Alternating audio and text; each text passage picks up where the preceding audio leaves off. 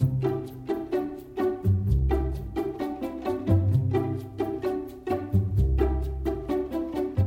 to Crosscut Talks. I'm Paris Jackson, the host of Crosscut Now on KCTS 9, and your host for this podcast. For this episode, we're listening in on a conversation with former U.S. Attorney General Eric Holder. Holder appeared at the Crosscut Ideas Festival to talk about the rule of law, and there was a lot to talk about. He gives his take on Donald Trump's recent indictment and other impending investigations against the former president and the Supreme Court, but the heart of the conversation is voting rights. In this conversation with Crosscut Managing Editor Mark Baumgarten, Holder shares how in 2013, the Supreme Court's decision to dismantle a key provision of the 1965 Voting Rights Act has changed American democracy and the trajectory of his career. Support for this and all other conversations on the equity track of the Crosscut Ideas Festival comes from Waldron. Access to free, trustworthy media is crucial. Waldron supports Crosscut's independent journalism to keep us informed, engaged, and activated. Waldron empowers people to achieve their purpose with sound information. The talk was recorded at the beginning of May for the Crosscut Ideas Festival. I hope you enjoy this poignant conversation. If you have any feedback, please send it to talks@crosscut.com. Now let's get into it.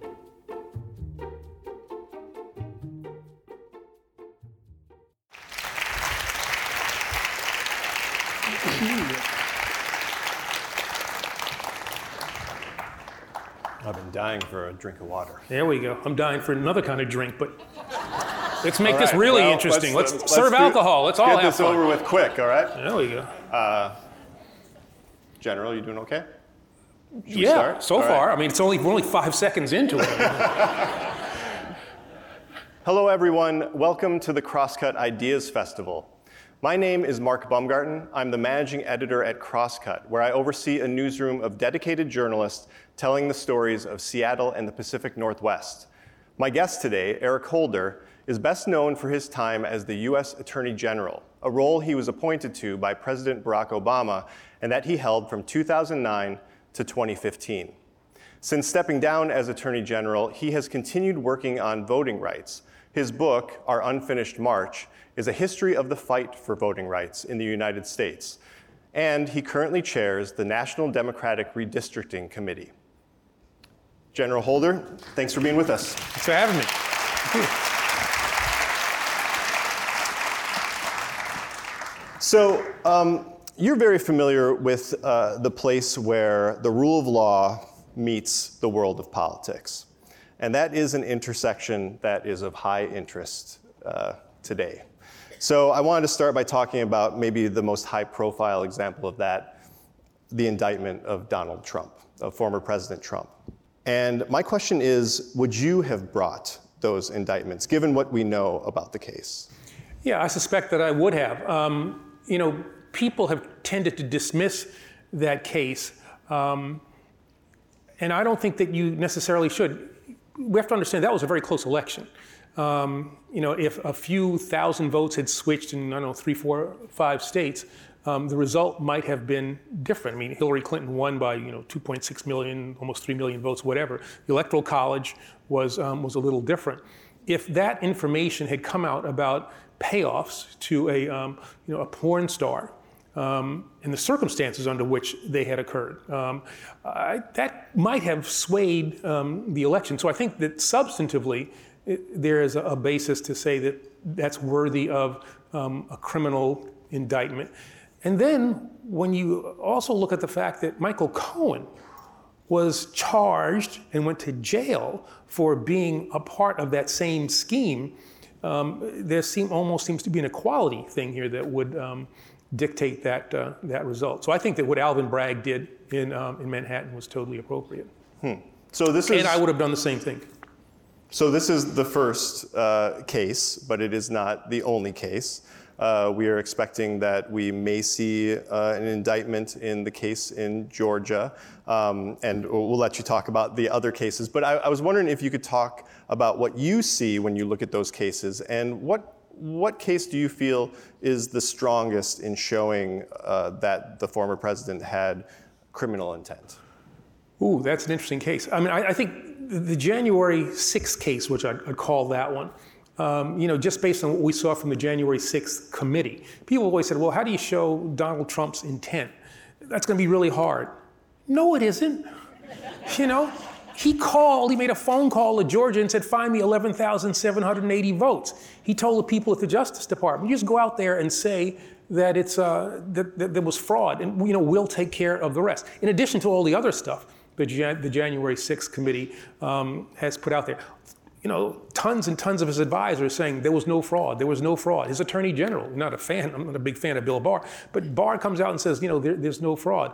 So the January 6th, I think, case can be brought, should be brought, I think will be brought, and given what the aim of that effort was, to subvert our democracy, to stop the transfer of power, that is in some ways the most important of the cases. But I would not also say that we don't know all the facts surrounding what happened with those classified documents, and then the Georgia case itself. Trying to tamper with the electors who are going to go to the Electoral College from the state of Georgia. All of that stuff I think is important, and I think ultimately all three cases are going to be indicted. And so a president has been indicted. That line has been stepped over. That is no longer unprecedented. Right. It may happen again. The next unprecedented act may be that a president is convicted. What do you think will happen if Donald Trump is convicted in any one of these cases? What are the political repercussions of that? How does that play out? Well, I think, first off, this notion, the doomsayers who say this will split the country and that there'll be violence in the street. I think this nation has the capacity to absorb an awful lot. We have absorbed a lot in our past, and I don't think that necessarily is true. Now, will a certain part of his base be energized? And because everybody's got guns in this country, does that worry me? Yeah, to some degree. But I think the nation can handle it. I think we have to look at the other way as well. Suppose he's not indicted. Suppose he's not convicted. What is to prevent somebody 10 years from now, 20 years from now, 30 years from now, 50 years from now, some president to say, well, you know what? I think I'm going to lose this election, so I think I'll try to come up with a way in which I can, in essence, steal it. And the worst that'll happen is that my reputation will be damaged. I won't have to face any kind of criminal sanction. We have to remember that part of the criminal law is to deter people from doing things that we deem to be antisocial. So I think the nation can handle it. I think it makes sense for us to bring these cases, and then it'll be interesting to see what the judges in those cases, assuming there are convictions, what do they do then with a former president of the United States? Is there an argument to be made for a pardon at any point in the interest of the country being able to move forward? This is what we saw from Gerald Ford with Richard Nixon, in another unprecedented time. But is that something that you think about at all? For the longest time, I've been a fan of the Ford pardon. I did an interview with David Axelrod probably about 3-4 years ago at this point. And I expressed at that point a real hesitance to bring charges against a former president because of the divisive nature of such an act. But given what happened and given what the stakes were, this is before January 6th. This is before January the 6th. So I didn't, right. could not envision in my mind that we would have a president who would, in essence, try to, as I said, subvert our democracy. Given that fact, I really kind of moved and said, a pardon it would not be appropriate. The case needs to be laid out to the American people and for history, for people to understand, what were the aims, what was actually done, who was involved, and then who ultimately is held accountable. We have to think of this not only in the moment, which is important, but also to think about what it means for our nation going forward. So these Trump cases, they're about elections. They're about people's right to vote, the belief that people should be able to make an informed vote, and the right to have that vote count. And this is where so much of your work resides. So I just want to be clear, we're not just asking you to comment on the news of the day. Your interest is really in elections and democracy, and there's so many different fronts in that battle right now. And so let's maybe move on to some others. Hey, let's talk about something other than Donald Trump. Yeah, I was just, we got that done, and now there's a lot of other things to talk about. One of the things I want to go a ways back and talk about the Voting Rights Act. The decision in 2013, the Supreme Court decision to gut the Voting Rights Act, as people have called it, was a really pivotal decision in this modern era of voting rights work that you're doing, and you were intimately involved in that. Your name is on the case, Shelby County versus Holder. And I was wondering if you could just share with us briefly how that case, how that decision has affected voting rights over the last 10 years as a way to sort of set up the rest of our conversation about voting rights. Yeah, the Shelby County case, I'd never call it Shelby County versus Holder. I don't want my name associated with it. That's like having your name on the Dred Scott versus Holder or something like that. You want your name associated with the case.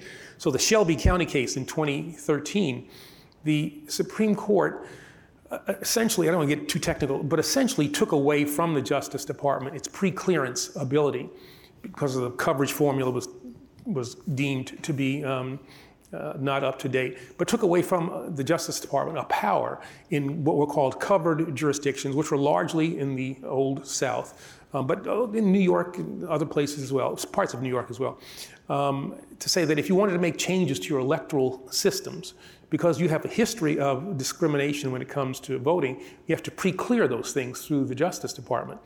So it had two effects. First off, a lot of jurisdictions who might have tried to do things just never tried to do them because they knew they wouldn't get pre-cleared by the Justice Department. But if the Justice Department said, we're not going to pre-clear, and a local jurisdiction said, well, we're going to try it anyway, then it goes to a special panel in Washington, D.C., and 3 judges would decide whether or not to allow the changes to occur. Justice Department almost always won those cases. And so it had the impact of deterring, get back to that word again, jurisdictions from doing things. Since the Shelby County case, the Justice Department essentially off the field in a significant way. We saw almost immediately after the case in 2013, under the guise of protecting the right to vote, the proliferation of unnecessary photo ID laws for people to have to vote. We've seen at least 1,700 polling places closed around the country. We have seen voter purging happen in places disproportionately in communities of color. All of these things that have happened probably would not have happened with a strong Voting Rights Act and with a Justice Department inclined to use the power that it had pursuant to that act. In that closure of 1,700 polling places, when you see these long lines, that's a function of a couple of things. First off, it's interest that people have, but it's also a function of the fact that in a lot of places, there just aren't as many places to vote.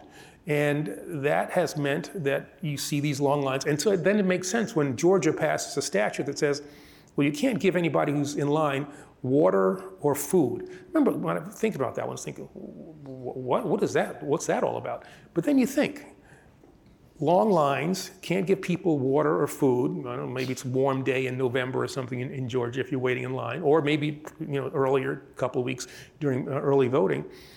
And if you get 1 or 2% of the people who are waiting in line to decide, well, I'm not going to vote. I just can't handle it. Well, if you look up the Ossoff race, the Warnock race, the Joe Biden victory in Georgia, that 1-2% might have had runoffs too, right? Right. Yeah. Might have had an impact, and all of this happens as a result of the Shelby County case. So I want to come back to the work that's being done to maybe restore that. But I was curious. I've read your book and listened to some interviews, and you are deeply affected by that decision. I was wondering, was that an inflection point for your life as a civil rights leader, as a political figure? How did that impact you as a person? I think that description is actually a pretty good one. It was, I think, a professional inflection point. Don Verrilli, who was the Solicitor General at the time, in discussing the arguments that had gone on related to the Shelby County case, I said to him, I said, Don, they're not going to do it. They're not going to overturn, they're not going to go after the Voting Rights Act, given what happened in Congress, which was that they had hearings, hundreds of pages of testimony, hundreds of documents, overwhelming majorities passing it unanimously in the Senate. A Republican president, George W. Bush, reauthorizing the act. I said, no, the Supreme Court will not go that far. And they did. And you saw, as I said, almost immediately the impact of that decision. I mean, the Voting Rights Act of 1965 is the crown jewel of the civil rights movement. And for me, growing up in New York as a young black guy in the 50s and in the 60s, the civil rights movement, the scene of John Lewis getting his skull cracked on the Edmund Pettus Bridge. I got to know John Lewis, later on, but was able to call him a friend. That Edmund Pettus Bridge incident, and then the subsequent Selma to Montgomery march, that's what led to the Voting Rights Act. And so the Supreme Court was, in essence, denigrating, diminishing the sacrifices of thousands of people, black, white, male, female, people who committed themselves, who sacrificed, who gave their lives so that everybody would have the opportunity to vote. And the court was turning its back on that. And for me, that was a seminal decision, a seminal moment, and made me, and kind of reinvigorated in me the notion that if I were going to have a list of priorities as Attorney General, the protection of the right to vote was going to have to be chief among them. So there's been some effort to restore the Voting Rights Act. Mm-hmm. There was some legislation named after John Lewis, Congressman Lewis, and it did not get passed when the Democrats had majorities in D.C. Is there a path forward for a restoration of the Voting Rights Act in your eyes? Well, first off, let's say this, and with all due respect to any Democrats in the House, and I'm one of them, Democrats blew it. We had the ability to pass legislation that would in essence have done away with all the harms of the Shelby County case, but we were not willing to do away with the Senate filibuster. The House passed a bill. It did not get to a vote in the Senate because a couple of senators decided that they were not going to do away with the filibuster or to come up with a carve-out for the filibuster when it came to electoral things. And there were a number of ways in which you could have crafted it. But we had the power to do that which should have been done. And I think that really is the path going forward. Congress is going to have to put in place legislation that says, you can't gerrymander on the basis of race or on a partisan basis. Guarantee a certain number of days for early voting. There's a whole bunch of kind of in the weeds, mechanical stuff that I think that Congress is going to have to do. And the next time you have a Democratic Congress with a Democratic president, we've got to have within us the guts to turn our back on something that is not in our Constitution. I mean, the filibuster is that's not of constitutional dimension. That's just something that, was put in place and not used very often until Barack Obama became president. You see the use of the filibuster is kind of like this, and usually basically against an attempt to pass a civil rights bill. And then Barack becomes president, and it becomes almost a matter of course. And now people will say, well, you need 60 votes to get anything past the Senate. No, you don't.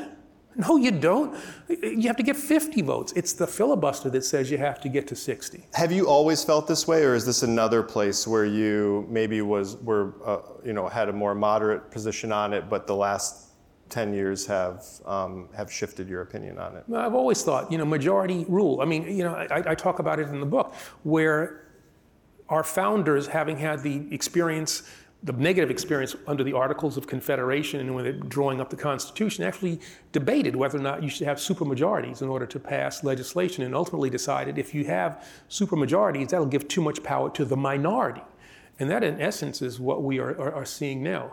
that 60 vote requirement means that senators from, total 41 senators, and as we have the statistics, in the book representing like almost like a fifth of the country, can thwart 80% of the rest of the country as a result of the way in which, the Senate is constituted. So more recently, you've been in the news. You were stumping for a candidate for the Wisconsin Supreme Court, Yep. Candidate who ended up winning. Mm-hmm.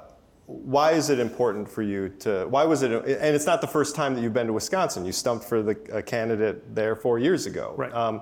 Why is it important for you to be weighing in on these state level races? Yeah, I think that, again, I'm a proud Democrat, a progressive. We have tended to focus episodically on elections, like who's running for president. We come out every 4 years. And the reality is that what happens at the state level has a greater impact on our lives on a day-to-day basis than what happens in Washington, D.C.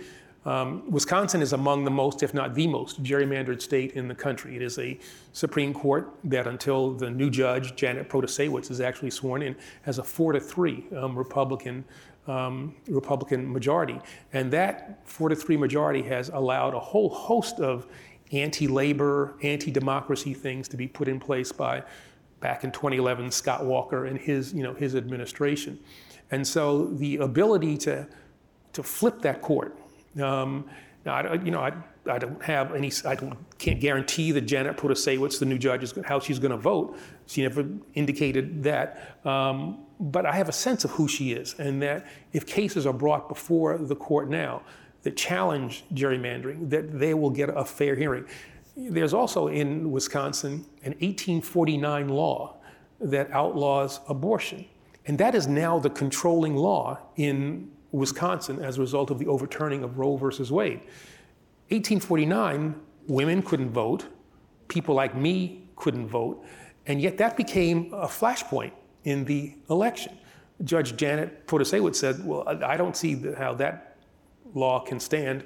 Her opponent wouldn't comment on it, would talk about crime. But he got a sense of where he was on that law. And so for a whole range of reasons, I thought that election was important, and that's why I campaigned there for her, with the hope that that will undo the gerrymander that is there and protect reproductive rights. So that election was more political than, I grew up in Wisconsin, so yep. I keep an eye on these things. That was a very political race for a judge position. Right. Do you worry at all, or how do you navigate weighing in on a race like that, the candidate making a statement about a law? It's a very political statement, right, for a race that is generally is nonpartisan, right? Isn't there danger there in losing the trust of the people in the judiciary? Yeah, there is that danger. And that is not the way I would, select judges. I think, if, you're going to give me power, all right, I would have independent commissions, to send names of nominees, potential nominees, up to the governor to appoint, who could serve on the courts. But we can't turn our back on the fact that a lot of the selection process, especially in those places that where judges are elected, has turned into a political process. And it doesn't seem to me that being a responsible citizen who might have some degree of influence to simply hope for something, a different selection process, and ignore what the reality is. I think that Democrats have got to be tough. They've got to be tough. It doesn't mean we're going to be unfair or do things inappropriately, but if it's going to be an electoral process to decide who should be the next Supreme Court justice in a particular state, and you have a sense of who these candidates are, where the parties are, then you've got to do everything that you can to get the better judge on the Supreme Court. So it's not a process that I'm totally comfortable with, and I'd like to, as I said, put in a process that was better. But if those are the rules, I'll play by those rules, and I'll be as tough as as my opponents are. We'll be back with more after this. At Amazon, there's a way up for anyone because there's something for everyone. Like Jessica, who completed free technical training programs and is getting her bachelor's with Amazon's prepaid tuition. Even if you have no knowledge or no experience in IT, Amazon has the tools and the resources to teach you. I've been promoted 3 times, and it's been a significant boost in pay for me. Free technical training programs at Amazon move full-time and part-time employees into higher-paying jobs. Visit aboutamazon.com for more info. For this part of the conversation, I wanted to talk a little bit about the Supreme Court. We mentioned them a little bit. They've been in the news a little bit. They've been in the news. Yeah. They make some news. I've noticed that recently. Yeah. So there's, and we're still just staying in this realm of voting rights, of elections. There's a case before the court right now about the independent state legislature doctrine. So this basically means that state legislatures can pick the winner of a presidential election, more or less. If that doctrine is upheld, what does that mean for our electoral landscape? Yeah, well, the independent state legislature case that's before the court doesn't actually go quite that far. The case that's before the court is a question of whether or not the legislature, independent of the governor, independent of the courts, can decide the drawing of electoral districts. That's the case that is before the court. The danger is, and that they point to a sentence in the Constitution that talks about the legislature shall have the ability to determine the means and manner by which electors are selected. Districts are drawn. If you go up a couple of paragraphs, it also says that the state legislature shall have the ability to decide who goes to the electoral college. You have to first understand, this whole notion of this independent state legislature doctrine is a fringe theory. I mean, it's a fringe theory. This is a case to be decided by the Supreme Court 9-0, not 8-1, not 7-2, not 6. This should be a 9-zip case. When we argued the case, we had as our co-counsel Michael Ludig, very conservative, former conservative judge, conservative legal scholars. We had the Conference of Chief Justices, were Republicans and Democrats, conservatives and progressives, all saying that, we had the right view of this case, that the independent state legislature doctrine was a fringe theory.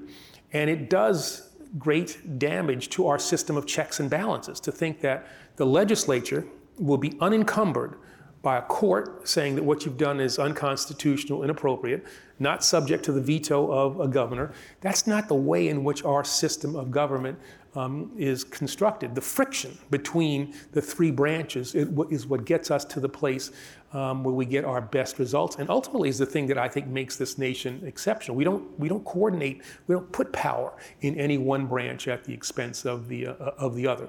So as I said, historically, everybody who I think is being neutral in this would say that the theory is really fringe. And the fact that 4 justices said this is a case worthy of consideration disturbs me a great deal. Now, I think ultimately, if the case, some procedural reasons, the case might get kicked.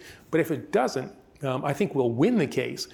But it would be a disheartening thing to see anything other than a unanimous decision, because I'd like to see what who the dissenters, what they would write to say that the independent state legislature doctrine has some validity to it. And it has the danger that you said, if you extrapolate from state legislature can draw lines without any interference of the courts, look up a couple of paragraphs, well, maybe they can also decide who goes to the electoral college without any interference by the courts or by the governor. So maybe just an indicator that we would be on that path, but potentially, yeah. Given what we saw around January the 6th, and the number of people who were prepared to do things inconsistent with the desires of the voters, this is not something that I can say we should say is beyond the realm of possibility. I mean, if you'd asked me this question 5 years ago, I'd say that would never happen. And yet, January 6th, we have to learn from what happened on January the 6th and protect our democracy. We have to learn from history, And I don't want to be too scary here, but the reality is that authoritarian regimes rose in Europe in the 20th century. Fascism rose in Europe in the 20th century, not because fascism was strong, but because the defense of democracy was weak. And that is, I think, something we need to keep in mind as we look at America in 2023. We have to defend our democracy, understand that our democracy is at risk, that it's under attack. And regardless of whether you're a Republican, Democrat, conservative, liberal, we ought to all agree on the notion that our democracy is precious. Let's operate within the parameters of the rules set out by the founders when they put this imperfect nation together.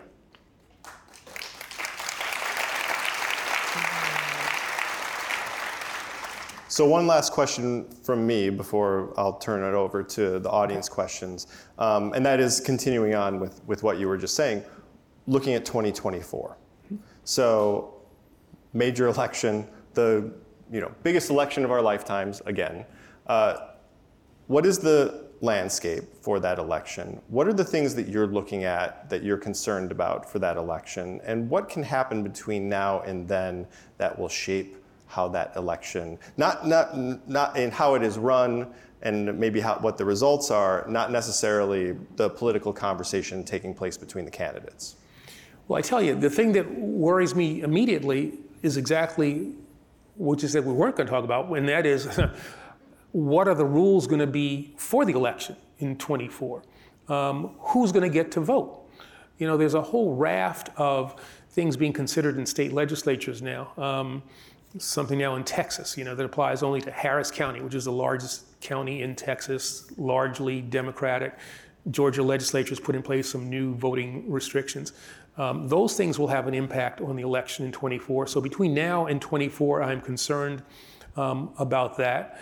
What we talked about at the very beginning, what happens with Donald Trump will have an impact on 24. Will he be the nominee? Will he be crippled by these indictments that I expect are going to happen? I'm not sure we'll have trials, by November of 2024. So there's a whole range of things.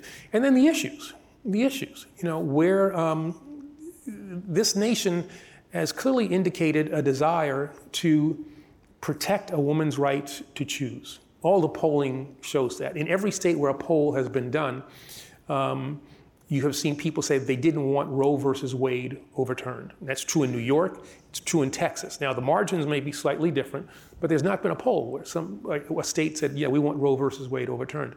So that's going to be an animating thing, I think, for the electorate. The defense of democracy, I think that is something that's starting to seep into the consciousness of the American people. I think that will be an animating thing as well. Who gets to choose? Why are we putting in place these laws that discriminate against, discourage certain groups of people from voting? And young people, I think, are really going to be a factor to a degree that we have not necessarily seen before. When I was in Wisconsin, I was very heartened to see the huge number of young people who came out to vote, animated, I think, in large part by the abortion positions of the two candidates for the Supreme Court justice. But I think that once you get a taste of it, and when you see the power that you have, and I think young people need to understand, they are now the largest voting bloc in this country. I'm part of the boomer generation, and we don't have as many people as there are young people. But we have greater power because we vote to a much greater degree. Proportionally, we vote to a larger degree than young people do. So issues that will animate the involvement of young people is also something that I think is already out there, and that I think it will not only be something that we saw in 2022, there are some elections in 2023, but I think it'll also animate people in 2024. All right, well, let's move on to the audience questions. There are some really great questions here, so thank you all. Number one, I'm not surprised, what needs to be done about the Supreme Court's ethical issues? It is not going to name any particular members, right? No particular justices here. Okay. No, you can't. It is clear that the court needs to have a code of ethics and needs to be under the same code of ethics as all other federal judges. I mean, yeah. When I was in the executive branch as U.S. Attorney, Deputy Attorney General, Attorney General, if you and I were to go out to dinner, I'd make sure that I bought your dinner, or that we split the thing, whatever. Splitting it's a little awkward, so I'll buy dinner. The notion that Supreme Court justices are taking trips, that billionaires are paying for, that they're having houses paid, or a justice having a house, his mother's house, paid for by a billion. These are the kinds of things that get to the legitimacy of the court. I mean, you look at these things that I think there's been great reporting done by, ProPublica and other, people are picking up on, other organizations are picking up on it now, and I suspect there's going to be more that we will hear about not only Justice Thomas, but potentially other justices as well, and then they'll look back and see, Schultz, Senator Whitehouse. If you haven't seen it, look at what Senator Sheldon Whitehouse, it was a statement he gave before the start of a Senate Judiciary Committee hearing, I think maybe this week, maybe it might have been the week before. It's about 5 minutes and 36 seconds. It's not a long expenditure of time. But he talks about what's going on in the Supreme Court, what has gone on the Supreme Court, and why there is the need for a code of ethics. And the court cannot think of itself as somehow above those things that control the conduct of other judges. At the end of the day, they got to remember, they're public servants, If you wanted to take trips with, to, I don't know, New Zealand and say see St. Petersburg and all of that, and you needed the money to do it, well, maybe you shouldn't have been a Supreme Court justice. You ought to work for a law firm, make an awful lot of money, and then, buy your own tickets and take yourself over there, as opposed to having the benefits of being a member of the Supreme Court, and with all of the prestige and benefits that you get. And then in addition to that, want to have all the material things that in some ways I think as a public servant, I was willing to forego, I'm in private practice now, and I can tell you, my checks are a lot larger now than they were when I was Attorney General. I can remember Janet Reno. It's a quick aside. I was the Deputy Attorney General. Janet Reno was the AG. I love her, I miss her. And she called me up to her office one day. She's on the 5th floor, Deputy Attorney General's on the 4th floor. She said, "Can you believe this?" So I go flying up there thinking there's some kind of national security problem. I get up there and there was this publication called the Legal Times. And Legal Times had an article that said that young lawyers who had just come out of the Supreme Court clerkship were making whatever the amount of money was, which was greater than what the Attorney General of the United States was making. And now I've never seen Janet Reno ever focus on money in her life. She used to always buy her cars in places that were not within her district, so she would, anyway. But that really struck her, and she wanted to bring me up there to see this. But she thought it was kind of amusing. And that's the mindset, amusing, that, all right, so these youngsters who've not really done anything, they clerked on the Supreme Court, are making more money than the Attorney General of the United States. But that's the mindset I think that public servants have to have. You sacrifice to serve the public. You get a lot of benefits from being AG. As Attorney General, I had my own plane. I was one of 5 cabinet members who couldn't fly commercial. I miss my plane. But for those perks that I got as AG, I got a salary that was, absurdly low. Ask my wife, she'll tell you. But that's the sacrifice, and that is not what at least some members of the court have demonstrated. And so that code of ethics, I think, is really important generally. And then I think the specific incidents have to be examined to see exactly who did what and why. Do you see a possibility of Justice Thomas being impeached? No. I mean, not as long as there is a Republican-controlled House. Right. I don't think that's likely. Okay. Next question is about gerrymandering. So we touched on it a little bit in Wisconsin. Of course, you're the chair of the National Democratic Redistricting Committee. Yep. Committee. Mm-hmm. What is the state of gerrymandering right now, and what is the future of it? Where do you see it going? Are you making progress in the work that you're doing?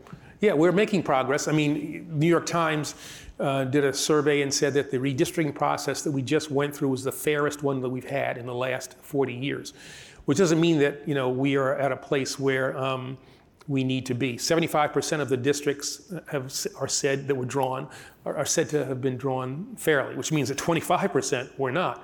And that's 25%. It's a big number when you think that the margin in the House of Representatives is now, 5 or 6 seats, something along those lines. And so we've made a lot of progress, but places like Texas, Georgia, Wisconsin, Ohio, Florida, they're still, problematic. So I think, there's still going to be the need to focus on the problem of partisan and racial gerrymandering. And this is something that has gone back, to the beginning of our republic. Democrats gerrymandered, as well. This isn't something that's new, and it's not only something that Republicans have done, but we need to finally get rid of it. I mean, one of the things we talk about in the book, the first gerrymander we were able to find was Patrick Henry. You remember, give me liberty, give me death? Didn't like, I forget which one, either James Monroe or James Madison. Didn't like one of the Jameses. And he had the ability, he was part of the process that drew the lines in Virginia, and he gerrymandered one of the Jameses, either Monroe or Madison, out of a seat that he otherwise might have won. So it's like the people who formed this nation were all about the process of trying to use the drawing of lines to favor people who either they liked or who were their political followers. And it's time for us finally to say, every time that we've had the ability to put before the people the notion of an independent commission to draw the lines as opposed to an interested state legislature, doesn't matter, blue state or red state, Missouri, Utah, Colorado, Michigan, they've all voted for an independent commission. And I think that's actually the best way to do it. Okay, question on felon disenfranchisement. Right. Not only, this is what the audience member wrote, not only those who have served their time, should incarcerated people themselves have the right to vote? Interesting. I have come out against felon disenfranchisement, given its sordid history. It really took off after the Civil War, when people who had been formerly enslaved were given the right to vote. The old power structure saw, black people going to represent Mississippi in the United States Senate, people going to the House of Representatives, and they said, we got to come up with some way in which we deal with that. So we'll say, all right, people who are felons can't vote. Sounds kind of a neutral thing. And then you go and you decide, well, if you're black and you're in Mississippi, we'll come up with some ruse, whatever it is, loitering, whatever, call it a felony, and take away your ability to vote. So I've been always against the notion of felon disenfranchisement. But to say, on the other hand, as part of the thing that you give up when you commit a crime that puts you in jail is the ability to vote, I'm not as opposed to that, as long as your rights are restored once you have paid your debt to society. So I'm against felon disenfranchisement, forever, but the notion of losing your ability to vote from jail is not something that disturbs me as much. As a follow-up to that, our incarcerated population is so large. There are changes being made in drug laws. There's, there is a, if not a reckoning, just a re-examination of why we put people in prisons. Doesn't that give you second thoughts? Well, you see, actually, that's a good thing. I was making assumptions here because that's actually the necessary part of my last answer about taking away the vote from people who are in jail. I gave a speech in 2015, I guess, when we announced what we called our Smart on Crime initiative, and I said that too many people go to too many jails for too long for no good law enforcement reason. And so if you have in place a system that is not the new Jim Crow, as Michelle Alexander called it, that is an integral part of my lack of opposition to taking away the right from people to vote. We have put too many African Americans, Hispanics in jail for drug-related crimes to a degree that their white counterparts did not. We treated in this country the crack problem as something that needed to be solved by the criminal justice system, as black folks, Hispanic folks. Now we have an opioid crisis. And what are we doing? It's a public health issue. And we don't see the use of our criminal justice system to the same degree. Now, I'm not saying that we should use the criminal justice system to deal with the opioid crisis. I think what we should have done is we should have used the public health issue, the public health tool, when it came to dealing with the crack problem. Now, people who sell drugs, for economic reasons have to be held accountable, and you put them in jail, that's fine. But when I was a judge in Washington, D.C., I was forced, as a result of mandatory minimum sentences, to put people in jail who were, mules, as we called them. People had substantial amount of drugs on them. They were transporting drugs, not making huge amounts of money to get in the transporting, some to support habits that they had. And so reforms need to be put in place. And so, we incarcerate more people in this country than any other nation on earth. We are 4% of the world's population, and about 22% of all the people who are incarcerated on this planet are incarcerated here in the United States of America. We, on a per capita basis, incarcerate more people than Russia, China, any other society. And so we have to really rethink that. And I think that, as I said, is kind of undergirds what I said earlier about taking the vote away from people who are in jail.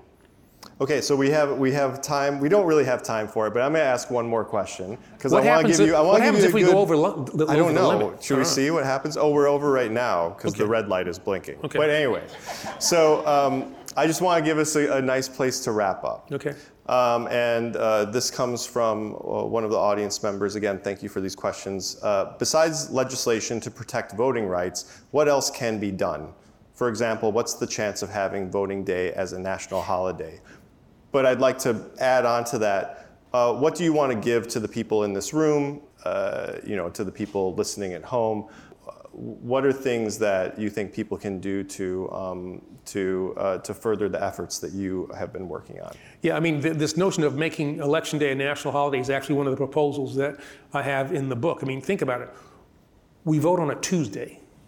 Think about that. Now, it has something to do with the 19th century and bringing crops to market. My guess is that, and I don't want to offend anybody here, but I suspect many of you have not brought crops to market for some time. That's just an assumption. And so there's a good farmers market culture here in Seattle, though, so okay. You never know. All right, well, I apologize. But, make it a national holiday, or just how about Election Day on Saturday? So people don't have to decide between their jobs and getting having the ability to vote. And, what I would say more generally is this. Dr. King said that the arc of the moral universe is long, and it bends towards justice. Right? But here's the deal. It doesn't bend on its own.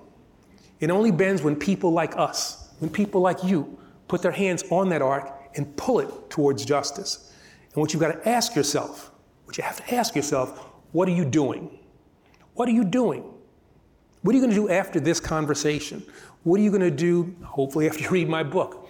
What are you going to do after you get so upset about something that you see on television? What are you doing to change this system of ours? Every generation of Americans has been called upon to defend our democracy, whether it's in the battlefields of Gettysburg to the beaches of Normandy, from Selma to Montgomery at Stonewall. Every generation of Americans has been called upon to defend democracy. This can't be the first generation that fails at that task. We have the capacity within ourselves. We underestimate the power that we have as a committed, focused, active people to bring about positive change. People always tell me, well, why are you so optimistic? Well, here's the deal, because I, as you look in the book, through our history, we have seen people decide, the system's wrong and we're going to change it. Women said, we're going to get the right to vote. It didn't happen simply because the time had come. It happened because women fought for it, died for it, sacrificed for it. Civil rights movement. We destroyed a system of American apartheid, not because its time was over, but because people fought for it, sacrificed for it, died for it. And we have got to be as committed now in the defense of our democracy as our predecessors have been in the past. I'm actually confident that we can do this. If we will stay focused, if we will stay committed, we can make more perfect this nation that I love. Has given me great opportunities. I'm confident that we can make this nation, more perfect and bring it closer to its founding ideals. But it's going to take activism, it's going to take commitment, it's going to take work. But we can do this. We can do this.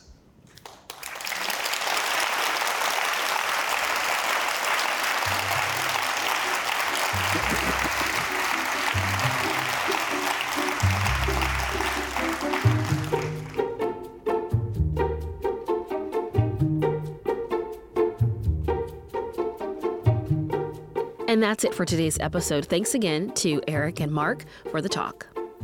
This episode of Crosscut Talks was produced by Seth Halloran and engineered by Rusty Bacall and Victoria Ralph. And the event was produced by Jake Newman and Ann O'Dowd. Madeline Happold managed our audience engagement. And you can subscribe to Crosscut Talks wherever you listen. And if you like the show, please review us. We want to know what you think. For the latest political, environmental, and cultural news from the Pacific Northwest, visit crosscut.com. And if you would like to support the work we do at Crosscut, whether it's live events we host or the in-depth reporting we do every day, go to crosscut.com/membership. In addition to supporting our journalism, members receive complete access to on-demand programming on Seattle's PBS station, KCTS 9. Crosscut Talks is a product of Cascade Public Media. I'm Paris Jackson. We'll be back soon with another conversation.